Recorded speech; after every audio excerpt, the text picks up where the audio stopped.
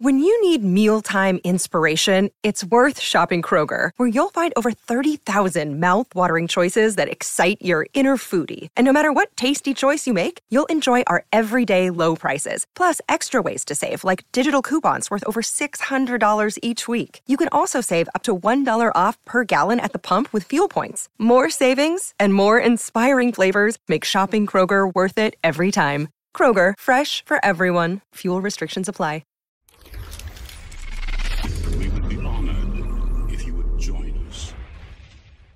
In the fourth episode of The Mandalorian, we saw the secretive plans that the remnants of the Empire were brewing up. Lab-created specimens with the intent to make them Force-sensitive with the blood of the child, or any Force user with a high midichlorian count in their blood. However, one thing many glossed over was this. Now, in a phone call that I had with my buddy Mark, you guys know Mark, the other day we were shooting the bantha fodder talking about this and that, and finally we landed on this topic of the Mando. As we talked, we started to mention the little girl, and his theory, which actually makes a lot of sense, is that this little girl is Rey. Rey that Dave Filoni and Jon Favreau put in there as more than just a little nod. At least I'm theorizing on, that's just my guess, which is the point of the channel. Now, after talking with Mark, I decided to do some more digging, and mainly some number crunching. And this is when I realized something even bigger than this being Rey actually is revealed. Palpatine was cloning himself right around Revenge of the Sith. Was this the first time?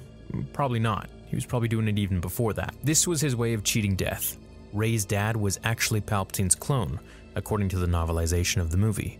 He was literally Palpatine but without the Force, and just more empathic, I guess you could say. This would mean that clone that we saw in episode 9, or Rey's dad and her mom, who looked about 30 years old in the flashback, would have died near the age that we see this Rey look-alike here, or something around that time. Maybe it's just an Easter egg, but it's a bit too obvious to be just an Easter egg, and the numbers add up. If this is Rey, then why is she at school on Navarro 7 and not a slave, you might ask? Well, it's because I think this might be just before her parents dropped her off on Jakku to save her from Palpatine. This would mean that the Palpatine clone, or Rey's dad, would have been born 25 years before Return of the Jedi. So if The Mandalorian takes place in 9 or 10 ABY, which means after Battle Yavin, or in other words, after Episode 4, and since this is Season 2 of The Mandalorian, I can say it's 10 ABY, we'll then subtract 30 years for his age. Now, it could be less, it could be more, but